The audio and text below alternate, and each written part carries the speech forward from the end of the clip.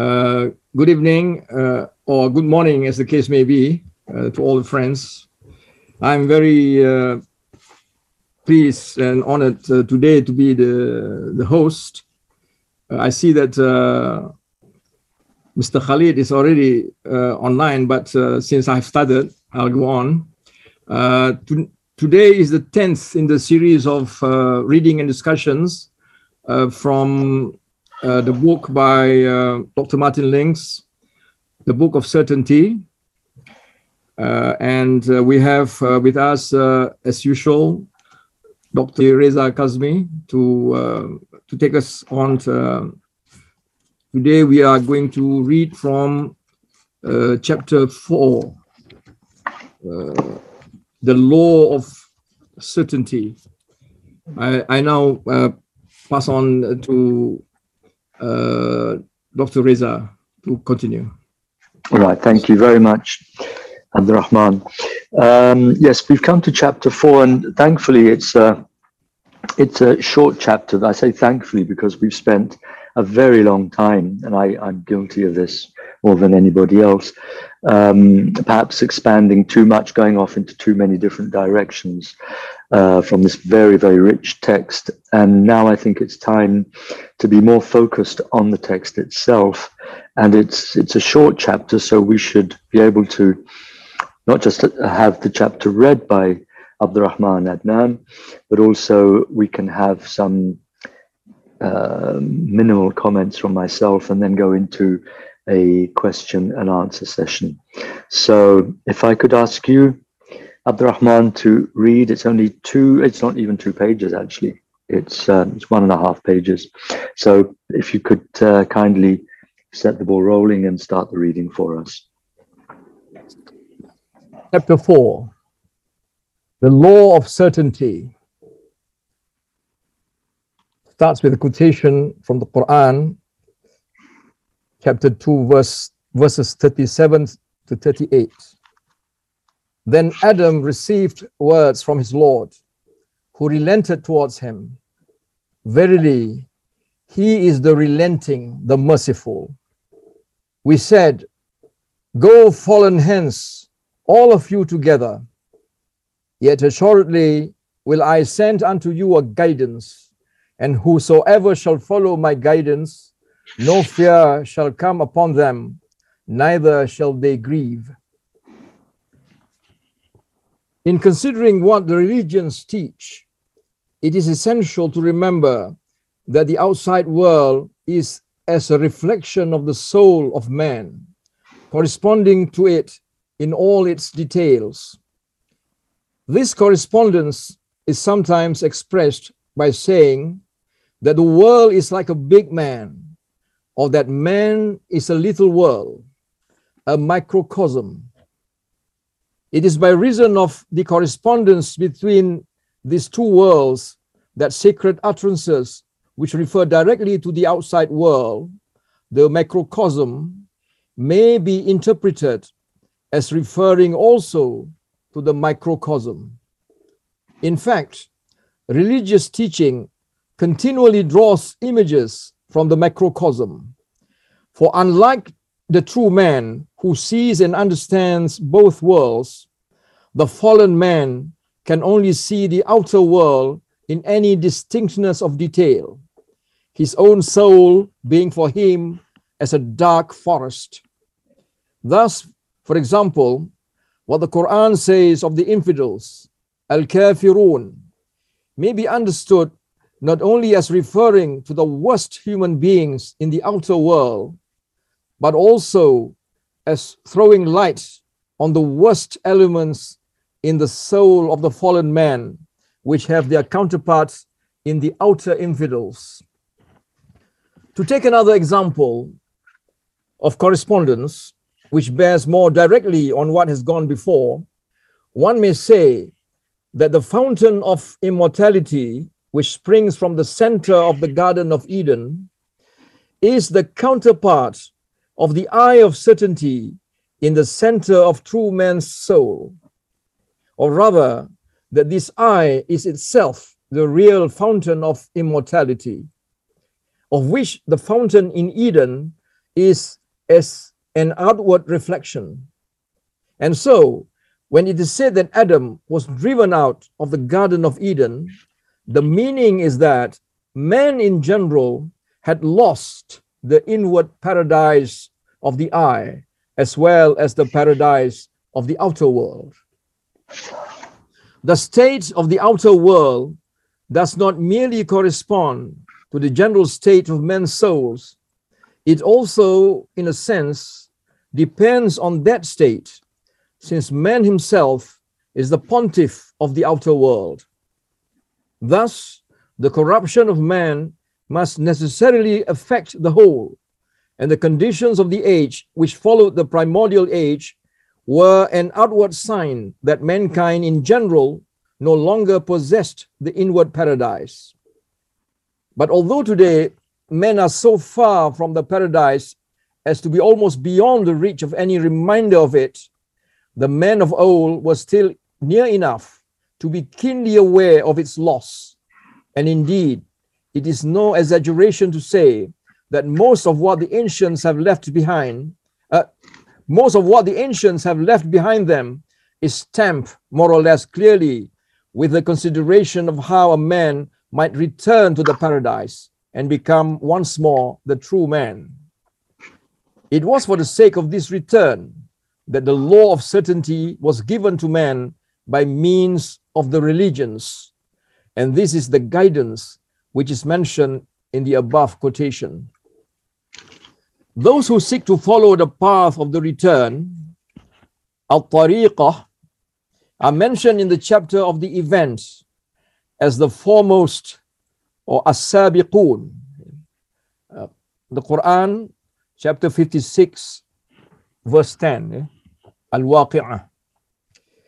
Of such it is said that there are many among the earlier generations and few among the later generations. Afterwards, there is mention of those of the right, of whom it is said that there are many among the earlier generations and many among the later generations. And this may be taken as a reference to those whose virtue is to remain on the right side of the religious law, in contrast to those of the left who are in revolt against this law. It is owing to the natural tendency of all earthly things towards degeneration that the proportion of those who follow the path is much smaller in later than in earlier times. Thank you very much. Yes, well, that's a nice short chapter, very clear. And I think rather than start to give any comments from myself, I'll begin by asking if there are any questions from the participants. Okay, my question is that the law of certainty here, does it mean divine revelation, which is given to mankind for his guidance or divine inspiration? Does it also include intellectual intuitions and things like that, pure intellection? Yes, well, it's the first stage. Who is speaking, by the way? I don't recognize your voice. Yes, actually, I'm participating in this seminar for the first time. My name is Sayyid Abbas Zulkarnain Naqvi. I'm from Pakistan. All right, well, welcome. Thank you. Ahlan wa sahlan. So at the beginning of the book that we're looking at, we are introduced to these 3 degrees of certainty. And this word law is a little bit, it's an old-fashioned word, which simply means the doctrine. But Dr. Lings was well aware of the nuances, and he chose this word for reasons best known to himself, instead of just saying the doctrine of certainty, the law, the tidings of certainty. And it refers to ilm al-yaqeen, as opposed to the ayn al-yaqeen, as opposed to the truth of certainty, haqq al-yaqeen. So at the very beginning of the book, Dr. Lings went through these 3 degrees, saying that the ilm al-yaqeen, the doctrine or the law, the knowledge of certainty, is that doctrine which is itself pertaining to that which is absolutely certain, but also it imparts certainty. So it's when you ask the question about whether this is revelation or intuition or so on and so forth, every aspect of the knowledge of the absolute that can take the form of doctrinal content, which in traditional Arabic discourse, it's referred to those sam'i aspects, which are those things that you hear. Anything you hear from outside, whether it's hadiths or verses of scripture or doctrine from Sufi masters, whatever it may be, if you hear it and it's coming to you from the outside and you're having news about it, then it falls into the category of the ilm al-yaqeen, the knowledge of certainty. Remembering that in this framework, it's the lowest level of knowledge. It's just knowledge that you hear about. It's data coming to you, but it is coming from either revelation or inspiration or intellectual intuition or whatever may be the source. You are receiving it as data. And then you are required to ascend through these 3 degrees from hearing about the truth, that which is absolutely certain, to attaining the eye of certainty, which is the normal. Dr. Ling's in one of the chapters. Let me see. I think we had it recently. He had this beautiful way of, yes, in fact, just the previous chapter, page 19, where the vice regent, the Khalifa, and the saint Wali are describing the human nature as it was intended by God. So this person who has attained to the eye of the spirit, the eye of the heart, the eye of certainty. He says here on page 18 that the one who has attained the eye of certainty is he alone whose heart is lit with this moon, the moon standing for the heart as opposed to the sun from which the haqq al-yaqeen emanates. So the moon, the heart, is the sort of normal possession, if you like, of Edenic or primordial man. And that one who has this eye of certainty doesn't just have to hear about the reality of God, but he can actually see the fire. Now, this is going back to the beginning of the book where Dr. Ling said that the law of certainty, L-O-R-E, the doctrine of certainty, is like Moses when he hears about the fire. Then the eye of the certainty is when he sees it, and then the truth of certainty, the haqq al-yaqeen, is when he's completely extinguished in the fire. And that is the ultimate realization of the supreme self, what René Guénon would call the supreme identity. And here we're talking about tawheed, that which makes absolutely one, the realization of oneness, but not the transcendent exclusive unicity of the principle, but the immanent inclusive reality of the self.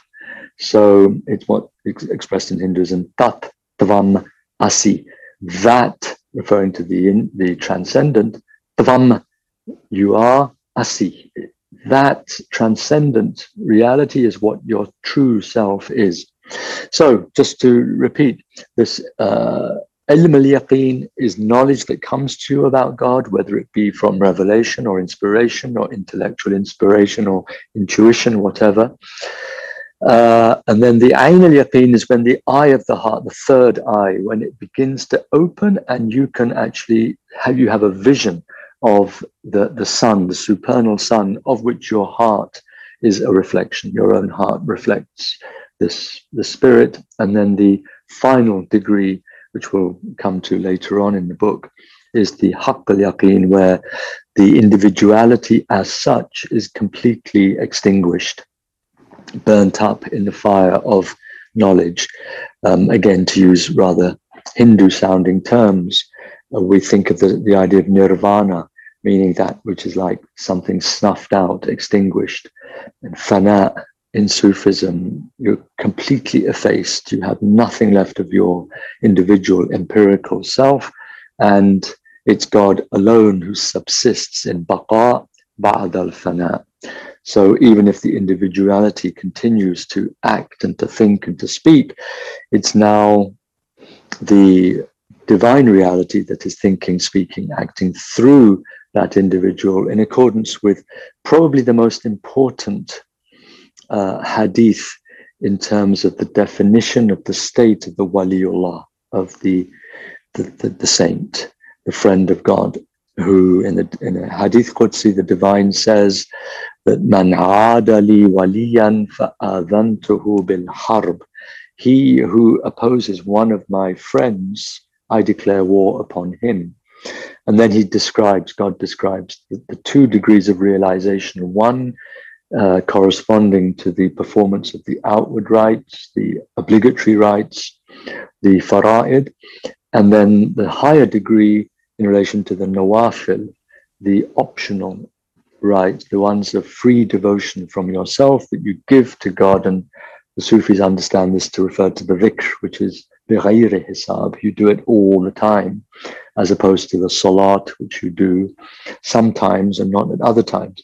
So this nawafil degree is the higher one. It refers to the dhikr and other total gifts of self to the absolute. And at the end of that description, it says that when I love him, I love this slave who has given himself to become closer to me through nawafil. I become the hearing by which he hears, the sight by which he sees, the hand by which he strikes, and the foot whereupon he walks. So this identification is complete, but the distinction between the empirical individual and the supreme self is, of course, intact on the level of outward existential differentiation, but on the level of inward essential identification, we're talking about the one and only reality, which is that of walaya, as is expressed most beautifully in the Quran, verse 55 of chapter number 5. Innama waliyukumullah. Truly, you only have one wali, that is God.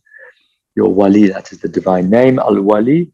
Innama waliyukumullah wa rasuluhu walladina amanu alladina yuqimuna as-salah wa yu'tuna az-zakah wa hum raki'un. And this means that the walaya as such is one in its essence, rooted in the divine, but coming down, filtering through first the level of the prophetic reality, and then at the level of the believers. And in this category, the alladina amanu yuqimuna as-salah, those who perform the prayer, who give their alms while in a state of ruku, in the bowing position in the prayer. And this refers to Imam Ali, who was in that position when he pointed to his ring to give to a beggar who wanted alms. So Imam Ali represents that category of the true believer, who is the embodiment of walaya. I actually have one more question. So after your response, so this means that until and unless supreme identity is achieved, there will be some trace of some kind of a distinction or trace of individuality or relativity, whatever you want to say, or the distinction between the seer and the seen, or the knower and the known. This is true. This distinction is completely removed only when the supreme identity is achieved. This is not removed even when you have eye of certainty. Still, there is some distinction that is involved. Well, there is always a distinction, even after the supreme identity has been attained, because Dr. Lings has said that, and Ibn Arabi and others, of course, have said before him, that, for example, Ibn Arabi says, Al-abd yabaqa al-abd. The slave always remains the slave. For as long as you are speaking about existence and the individual subsisting, not having died, not having died. It's the the fana in question, where there is absolutely no distinction between the seer and the seen, no question of relativity of the individuality imposing upon the exclusive unicity of the absolute principle, that is only attained in the state, the hal of fana, when a halaj can exclaim, Anal Haq. And he's not referring to his individuality. He's in a state, or he's poetically referring to the state, and as it were, speaking as if it's a hadith Qudsi, where God is speaking through him. That is exclusively the property of a momentary state for the individual, in the sense that the individual is burnt up in that fire of knowledge. And when, for example, Shankara gives his doctrinal treatises, he says, I am the immutable, I am this, I am that.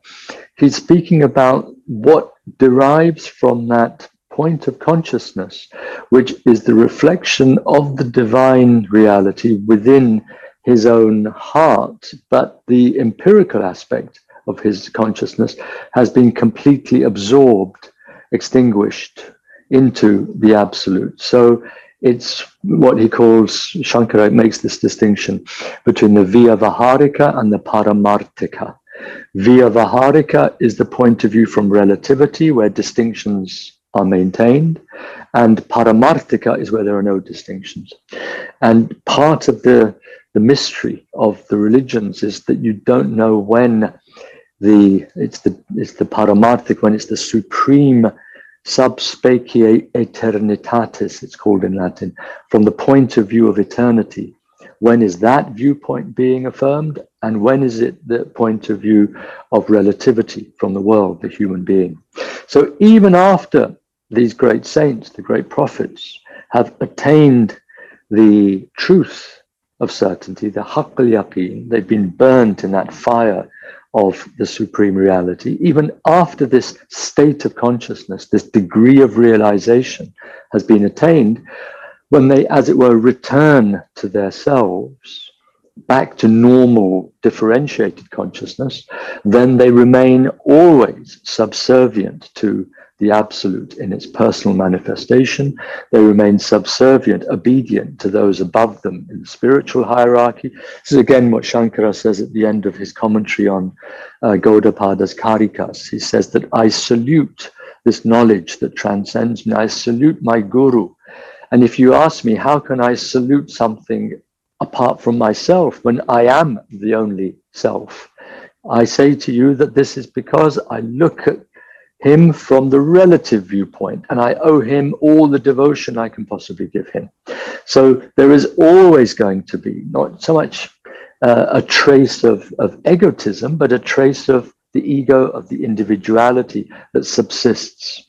And this mysterious confluence between the subsistence of the individual as an individual, but the baqa, the subsistence of God through the individual, this mysterious paradox, which is so difficult to encompass by words and by formal thought and by reason and by logic, is given us in the form of an intuition of the incredible, what Ibn Arabi would call the station of hayra, of bewilderment. That how can it be that it's both al-haq and it's other than al-haq?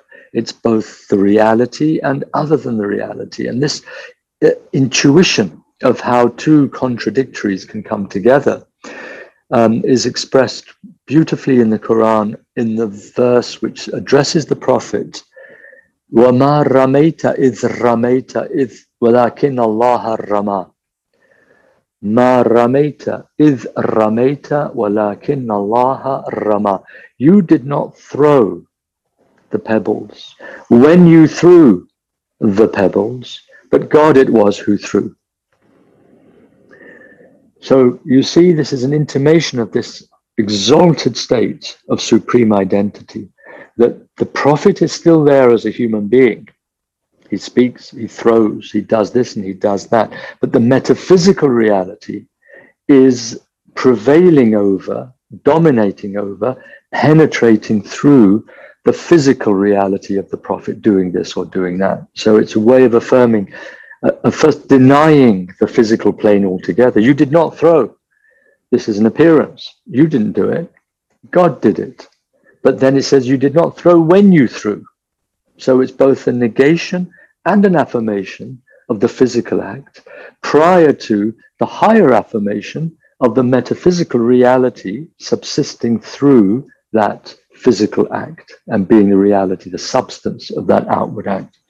So anyway, we could talk about this for a bit longer. Now, I've been told by Abdul Ghazar that we need to go back to what Imam Ali said. تزعم أنك جرم صغير ولكن فيك انطواء العالم الأكبر فأنت الكتاب المبين الذي بأحرفه يظهر المضمر. I think I wanted to go on to say what Dr. Lings used to remind us of frequently, which is that the Hadith Qudsi, that my earth hath not room to contain me, my heaven hath not room to contain me, but the heart of my believing servant hath room to contain me. So this is also what, of course, Jesus said, the kingdom of God is within you, it's in your heart. But this idea of the whole of the cosmos being present within oneself and being reflected within the soul, as Dr. Ling says, the outside world is as a reflection of the soul of man, corresponding to it in all its details, such that the world is like a big man, or that man is a little world, a microcosm. And this is extremely important when we go on to the next page. And Dr. Ling says the state of the outer world does not merely correspond to the general state of men's souls. It also, in a sense, depends on that state, since man himself is the pontiff of the outer world. And if you remember, we had that discussion about corruptio optimi pessima, that the corruption of the best becomes the worst. And so man, being the best creation, when he falls from paradise, in the way that we've described, that Dr. Lings has described in the book, describing possibly eons through which this fall takes place in historical terms, from thousands to hundreds of thousands of years. This gradual fall from paradise, which is mythologically and dramatically enacted in the narratives in Genesis and in the Quran, is describing a process that takes a huge amount of time in the course of which degeneration takes place. And that because man is the pontifex, he's the pontiff of the outer world, meaning the bridge builder, because he builds the bridge between heaven and earth, when he falls, his fall is not only going to be reflected in the outer world, but his fall will determine the accelerating degeneration of the outer world. So, and this is obviously something that Dr. Lings would have affirmed in relation to the contemporary ecological crisis, that what we see happening all around the world, these environmental disasters, are nothing other than reflections of a state of soul which we collectively, the Adamic community, we human beings, collectively have fallen prey to. And because we have fallen prey to this gross materialism and viciousness, this greed, this avarice, pride, arrogance. And in fact, on this subject, I would recommend that you read what Dr. Ling says about the 7 deadly sins in the chapter of that name. It's called The 7 Deadly Sins according to the symbolism of number. And it's in his book, Symbol and Archetype. And it's an extraordinary explanation of these 7 deadly sins as being caricatures or parodies of 7 virtues. And they correspond to the 7 planets. And that in itself shows that the way in which the macrocosm participates in the microcosmic degeneration of those virtues which are represented by the planets in their fullness, in their plenitude, and which, when become caricatured or inversions of themselves, they carry the whole of the cosmos down with them into this whirlpool of environmental catastrophe, which are nothing other than outward signs of the inward degeneration of our souls. So, thus the corruption of man must necessarily affect the whole, and the conditions of the age which followed the primordial age were an outward sign that mankind in general no longer possessed the inward paradise. And I'll just read the rest of this paragraph before opening up to any questions that you may have. But although today men are so far from the paradise as to be almost beyond the reach of any reminder of it, the men of old were still near enough to be keenly aware of its loss. And indeed, it is no exaggeration to say that most of what the ancients have left behind them is stamped more or less clearly with the consideration of how a man might return to the paradise and become once more the true man.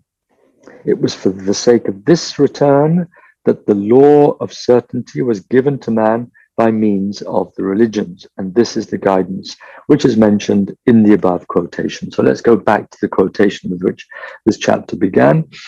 So it's Adam received words from his Lord, who relented towards him. Verily, he is the relenting, the merciful. We said, go fallen hence, all of you together. Yet assuredly will I send unto you a guidance. And whosoever shall follow my guidance, no fear shall come upon them, neither shall they grieve.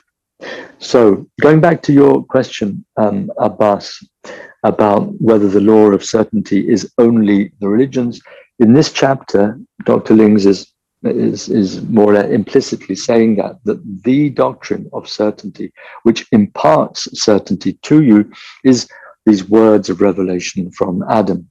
But in other places, one can say what we said earlier, that as insofar as the doctrine of God comes to you, whether it be from revelation or inspiration or intellectual inspiration of intuition of other people, insofar as it comes to you through those filters and you receive it, it's the doctrine, it's the level of the doctrine only, and you have to then do the work to follow the guidance, to do exactly what it says here. I will send unto you a guidance, and whoever shall follow my guidance, no fear shall come upon them, neither shall they grieve. And just one little point before I go open up to questions. It's interesting that Adam received words from his Lord, and then when God says to Adam to fall from paradise, it becomes the plural. It's no longer speaking to Adam or Adam and Eve. It's not in the singular, nor is it in the dual. It's in the plural. So here is exactly a kind of linguistic ishara to what Dr. Lings is saying, that the story of Adam's fall from paradise is the story of a gradual degeneration of the whole human race. And remember, we had that hadith that between the Adam that we know and the Adam that fell, there are 100,000 Adams. So this is a story of unimaginable complexity, but which our imaginations are given some kind of narrative in order to, an inspired narrative, a revealed narrative that will awaken in us an understanding of what it means to say that Adam fell from paradise. And Fritjof Schuon has said the reason why this story in Genesis and then in the Quran was never doubted by, was never questioned by countless generations of believers is because the story resonated with the very principle of the fall and of the redemption and of the revelation that is taking place every single day. It's reenacted in every single day in the deepest point of consciousness in your heart. And so it reminds you of what part of you, because if you remember, the whole Alam al-Akbar is contained within you, then something of you was there when this dramatic fall took place, and something of you is aware of it happening over eons of time. and something you is aware that you need to reach out and accept the guidance that's coming to you and to follow that guidance in order to be redeemed. So it awakens a kind of primordial memory, not a kind of empirical memory, but an intuition in the depths of one's heart that one was there, one has done that oneself, one has reached out for that fruit. All of it is something that is both imaginal and cosmological and metaphysical, and therefore mystically tasted by each and every soul when you hear this revealed retelling of the story of what happened to the creation of Adam over time. So I'll stop there for now and just open up to any questions that there may be. Yeah, it's Nikhil Samant, and greetings from India. So in this seminar, first half of the seminar, thank you for expounding with such a luminous brevity the doctrine of Advaita, Islamic Advaita, if I may put it this way. Right. Yeah. So I have two questions basically. The first question being, you better know than me the hadiths.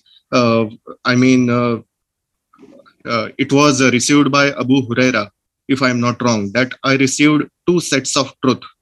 So the first truth he did not reveal to the other co-religionists, but the second truth about the Sharia, he did reveal it. So was it referring to the quote unquote Advaita? Did the Prophet Muhammad, upon him be peace and blessings, did he teach Advaita to his selected disciples like Imam Ali or Salman and so on? This is my first question. Right. Well, actually, because I've just noticed that we're running very much out of time. Perhaps we'll just take this one question and then we'll leave the other one for next time. You see, it's very, in terms of terminology, we have to be very careful. I laughed when you talked about Islamic Vedanta because in a way, I can see what you mean, but we have to be very careful not to mix up too much the phraseology of the different traditions. If you say simply in Islamic terms, in Sufi terms, that what the Prophet taught his intimate disciples, those who are qualified to receive the full teaching, and if those full teachings are things that Dr. Lings is referring to here as Ana Arab bila Ain, I am the Arab without the letter Ain, therefore I am the Rabb.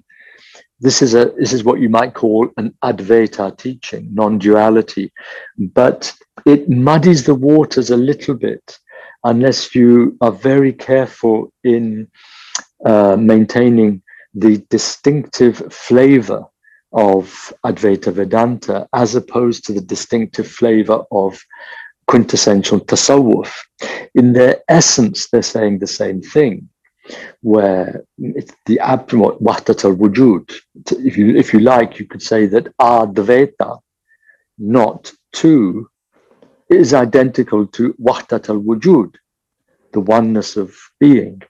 And this is very typically Islamic, because in Islam you are affirming. You say La ilaha illallah. You affirm. It's cataphatic, to use the Greek term. Whereas Advaita is apophatic. It negates. So that it's as if you say that Advaita is all about negating, as Shankara would say, the ego is the non-self. It doesn't exist. It's an illusion. And the ego is as unconnected, he says, to the true Atman. So the Jivatman is as unconnected to the Paramatman as the arm is to the body. And this sounds strange at first, but what he then goes on to say is if you cut off your arm and throw it away, does your ego stop being your ego? Does yourself, your identity as a particular individual, stop being what it is? No. The cutting off of an arm even if it's terrible and drastic and painful, it doesn't stop you being you. It doesn't take away any intrinsic property of your ego. In exactly the same way, when you cut off your ego and throw it away, burn it up in the fire of knowledge, it has absolutely no impact on the identity of the self, capital S. So this kind of Advaita approach of negating the illusion of the self is, if you like, the unique flavor of Advaita. And if we simply say that Muslim affirmations of the esoteric reality of the Supreme Self or of Wahdatul Wujud is nothing other than Advaita in Islamic form, it runs the risk of actually distorting the particular taste of the fruit of the Islamic revelation, where in the Islamic revelation you have a deliberate disguising of these truths, that, as Jesus says, that you do not give pearls to the swine, you do not feed what is sacred to the dogs, but at the same time you don't hide your light under a bushel. So in the Abrahamic traditions, you have this play of veiling and revealing, and not this kind of overt expression of metaphysical doctrine, which has its own flavor, its own requirements, its own tapas, which is one-pointed concentration of the mind and the dispensing of all other rights when you become a sannyasin. So you have all sorts of conditions and, as I say, flavors, tastes of spiritual requirements for attaining the supreme truth in the different traditions. And what we should simply say is that what Schuon has said, that in Sufism there is a quintessential esotericism which is founded on the Shahada, the essential elements of the faith, La ilaha illallah Muhammadun Rasulullah, and then you have average Sufism and all these other things which are there to make more assimilable or sometimes to disguise those truths which are too exalted. I'm thinking now also of a very important statement by Imam Ali that was repeated by Imam Ja'far as-Sadiq, that if Abu Dharr al-Ghifari knew what was in the heart of Salman al-Farisi, he would kill him. And these two were known as among the greatest followers of Ali. Even in the lifetime of the Prophet, they were referred to as the Shi'at Ali, the followers of Ali, because when the Surah Al-Bayyinah was revealed, and it refers at the end to those who are the best of creatures, Inna ladina amanu وعملوا الصالحات أولئك هم خير البرية جزاؤهم عند ربهم جنات عدن تجري من تحتهم الأنهار خالدين فيها أبدا رضي الله عنهم ورضوا عنه ذلك لمن خشي ربه. And they say, well, who are these? Those who believe and who act virtuously, they are the greatest of the creatures of God. خير البرية جزاؤهم, their reward is with their Lord, gardens of Eden underneath which rivers flow. They abide therein forever. God is pleased with them and they are pleased with him. So the companion said, who are these best of creatures? And according to Sunni sources and Shia, the Prophet gave a single answer, which was, they are Ali wa Shi'atuhu, Ali and his Shia. And so in the lifetime of the Prophet, there was a group who was very attached to Imam Ali, knowing that if he is the Medina of ilm, we should just learn from him. We can't always be at the feet of the Prophet, but let's go to the gate of the city of knowledge. When the Prophet said, Ana Madinatul ilm wa Aliyun babuha, I am the city of knowledge and Ali is its gate. So whoever wishes knowledge, let him come to the gate. So these known as the four pillars of early Shiism were called as such. And that Abu Dharr al-Ghifari, Salman al-Farisi, Miqdad bin Amr, and I forget the fourth now. These are the four pillars of the Shia, of those who are known as being particularly attached to Ali in his lifetime. So when Ali says this about the two people who were closest to him, that if Abu Dharr knew what was in the heart of Salman al-Farisi, he would kill him, it's because Abu Dharr's way of understanding the truth of La ilaha illallah was so totally different from Salman al-Farisi, he would kill him. He said, this is shirk, this is kufr. You're divinizing yourself. You're saying that you are somehow God. He wouldn't understand all of these metaphysical distinctions that Dr. Lings is teaching us about through this in the Book of Certainty, about how the abd remains the abd, even in the moments of unitive realization, when he can cry out in a poetic flight of fancy through a rhetorical expression of this exalted spiritual state of absolute unity, this ocean of oneness that he is now completely submerged in. His drop is no longer a drop, it's now the ocean. And he cries out, Ana al-Haq. Obviously, what are they going to do to him? Crucify him. So, he's calling himself God. The worst of all crimes. It's the pharaonic crime of arrogance and pride and self-divinization. The shirk of the worst order, not just that you're worshipping some idol out there, but you're worshipping yourself and telling other people to worship you implicitly. So what do you do with that person? What Abu Dhar would do, Abu Dhar would kill Salman al-Farisi if Salman were to go around like Hallaj and expressing his inner identity. So this, the question that you've asked, that is and actually another thing that just occurred to me is what Dr. Lings would say, that the Prophet would sometimes come into a gathering and say, before he started to speak, he would say, Hal fina gharib, is there amongst us a stranger? And it's possible that he'd entered a house where there was not much in the way of light and he couldn't see people sitting at the back of the room, and he just wanted to know from those he could see, are there any people amongst us who would take amiss and not understand what I'm about to tell you about, the secrets of the religion, the inner dimensions that have to be kept esoteric. Remember that esoteric simply means hidden. Exoteric means apparent. Esoteric is what's within, and the batin is the belly. It's what you can't see from outside. It's what the belly contains, whereas the zahir is the back that is visible. And the interpreters of this say that it's to do with an animal, that you see the back of it, the spine is very visible, but the batin is hidden, it's underneath, and that you can't see it. So yes, I would say that what Schumann would say, that the essence of the esoteric truth is identical, whatever be the outward exoteric religious form by which it's enshrouded. But to say that Sufism is just Islamic Advaita or Vedanta is not, I don't think it would be appropriate to say that. Thanks. Qala Allah Ta'ala, Qulna habitu minha jami'a, go fallen hands, all of you together. Yeah. And can I ask, what state we are fallen?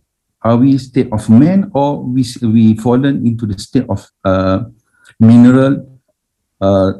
Because in another Dr. Ling books, Dr. Ling's wrote about Jalaluddin Rumi, the great Persian Sufi, speak of pre-human peripheral states and of rebirth from mineral to vegetable, from vegetable to animal, and from animal to man.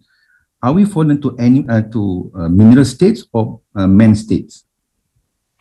Well, in this particular verse that Dr. Lings has started the chapter with, it's quite clear that we're talking about the degeneration of human beings as human beings going from an angelically articulated humanity, such that even the angels have to bow down to the Adamic reality because it encompasses everything from the mineral to the divine. All of the divine names and qualities are there, as well as the lowest mineral, which is represented here by clay. So the Adamic reality already encompasses the totality of the creative intention of God. The entire creative intention of God is encapsulated, as Imam Ali said, that the whole Alam al-Akbar is within you, from the lowest minerals to the vegetables, to the animals, to the human beings, to the angels. And in that Rumi poem that you're referring to, he says, I died as a mineral and plant became. I died from the plant and donned an animal frame. I died from the animal, became a human being. I shall die from the human state and then fly with the angels. This is not verbatim, by the way. It's just, the gist of it.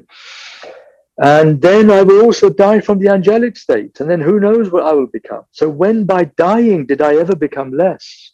So what Rumi is referring to in this poem, and I think Chittik has made this point very well, is far from being a kind of evolutionary hypothesis. Rumi is saying that in my humanity, in my creation as a human being, I have within me everything from the mineral to the angel and something more. So even if my fall from Eden, where the angels had to bow down to me as the Khalifatullah fil ard, I am the one who represents the divine names and qualities in their totality. Even the angels have to bow down to me. I've fallen from that state to one where I'm actually acting far more like an animal or a mineral or a plant, because I'm much more like a vegetable in just seeking to reproduce myself, or like an animal who seeks to give vent to his lust, or to acquire this or to acquire that, or be dead like a mineral in relation to God, and to have absolutely no receptivity, no life in me that moves like a flower towards the sun. Instead, I'm like a rock that is just immutable. It's solid. It stays in its place. It has no life, no movement. It's like indifferent to the divine reality. So we, all of us in our states of fall, we all manifest different accentuations. Some of us are more like vegetables. Some of us are more like animals. Some of us are more like stones. The Quran says that there are people whose hearts are even harder than stone. So we all have differing degrees of fall, of decadence, of degeneration. And the important point, going back to the Rumi poem and going back to what Dr. Ling cites from the Quran, is that whatever be the state into which we have fallen, the most important thing is that we recognize that we have fallen, and that we recognize that we have come from a paradise of perfection that is no longer ours, and that we are striving for paradise once again in accordance with the words of revelation that have been given to us in terms of whatever our religion may be. Each one of us have received something by way of divine guidance. The hujjah, the argument that God has against us is complete. He's given us guidance. لِكُلِّ أُمَّةٍ رَسُولٌ. For every ummah, there is a messenger. Each one of us has received it. And we all know, in addition to this messenger that's come after the fall, we all know what God said to us on the day of Alast. Am I not your Lord? And we all say, Bala. We all say, yes, we testify you are our Lord. Then what does God say to us? This is lest you say on the day of judgment, I had no knowledge of this. That you see, even in the law, they say ignorance is no excuse. You each must know the law and therefore abide by it. And each one of us in the depths of our hearts knows that God is our Lord, and that at our creation, we testified to this. We give ourselves in devotion to our Lord, and then we have to take full cognizance of the moral and spiritual responsibilities that flow from this, even if it's a distant echo of a recognition, of a recollection of that day of our creation. Each one of us in the depths of our being will know, and especially on the day of judgment, we will not be able to say to God, well, I didn't know that you existed. And say, well, you know, this is no excuse. Go back. Remember, we won't be able to, because as soon as we die, and as the Prophet said, man mata qad qamat qiyamatuhu, he who dies, his qiyamah has begun. So when we are raised up at the very moment of our death, and we're face to face with God, we will know exactly. And this is the final point perhaps I should make about the surah entitled The Resurrection, the Surah Al-Qiyamah, which begins, La uqsimu bi-yawm al-qiyamah wa la uqsimu bin-nafs al-lawamah. God swears by the day of the Qiyamah, the resurrection, and he swears by the soul that is accusing itself, this intermediary soul that we all occupy, but all of us who have not been sanctified by God, we occupy this intermediary domain where we're accusing ourselves of doing things wrong. We know we're at fault, we're trying to be better.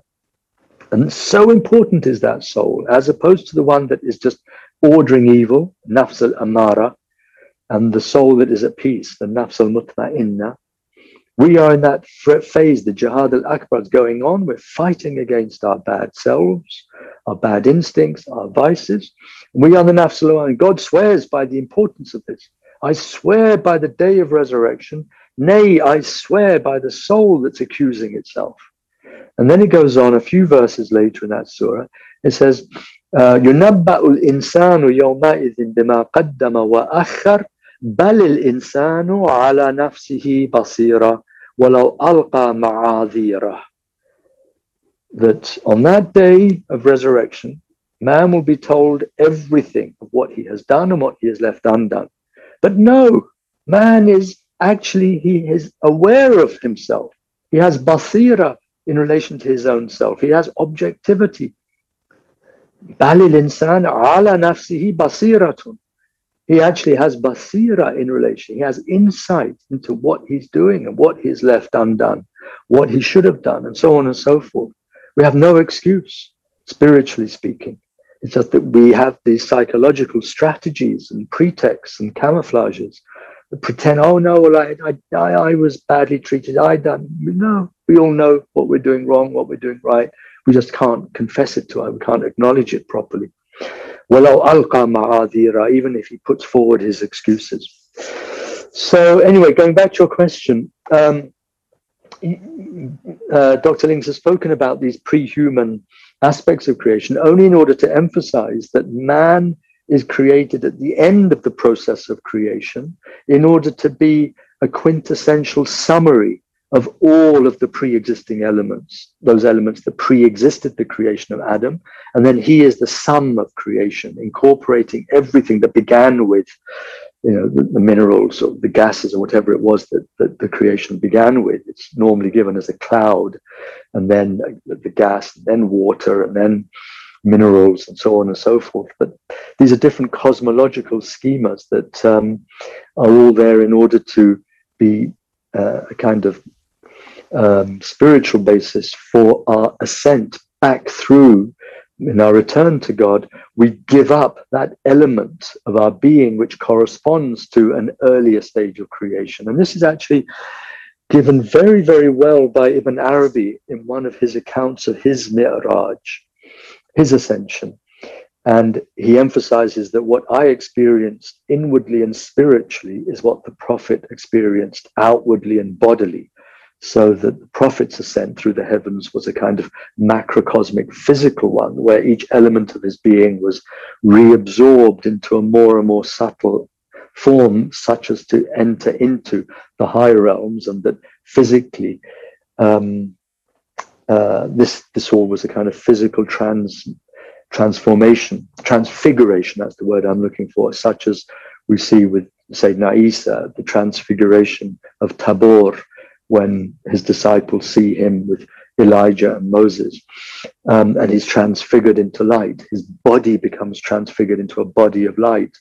Ibn Arabi says this is akin to what happened to the Prophet in his Mi'raj, and what I experienced is a kind of microcosmic spiritual form of that in my ascent. And I met the prophets in the different heavens, but it was all within my own heart.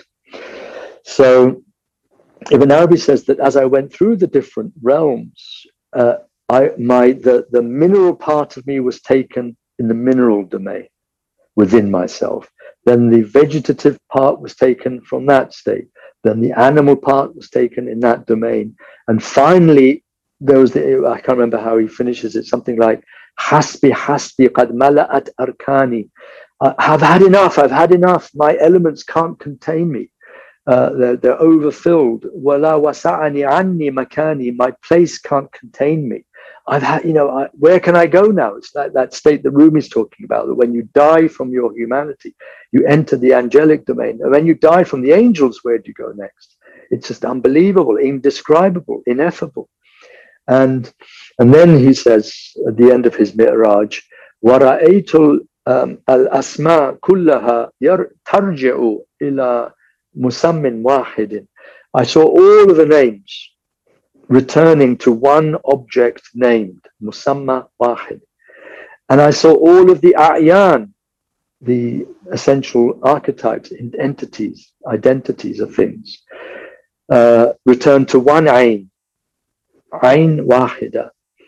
And that ayn wahida was my being, was my wujud. Kanat dhalika, I forget how it goes now.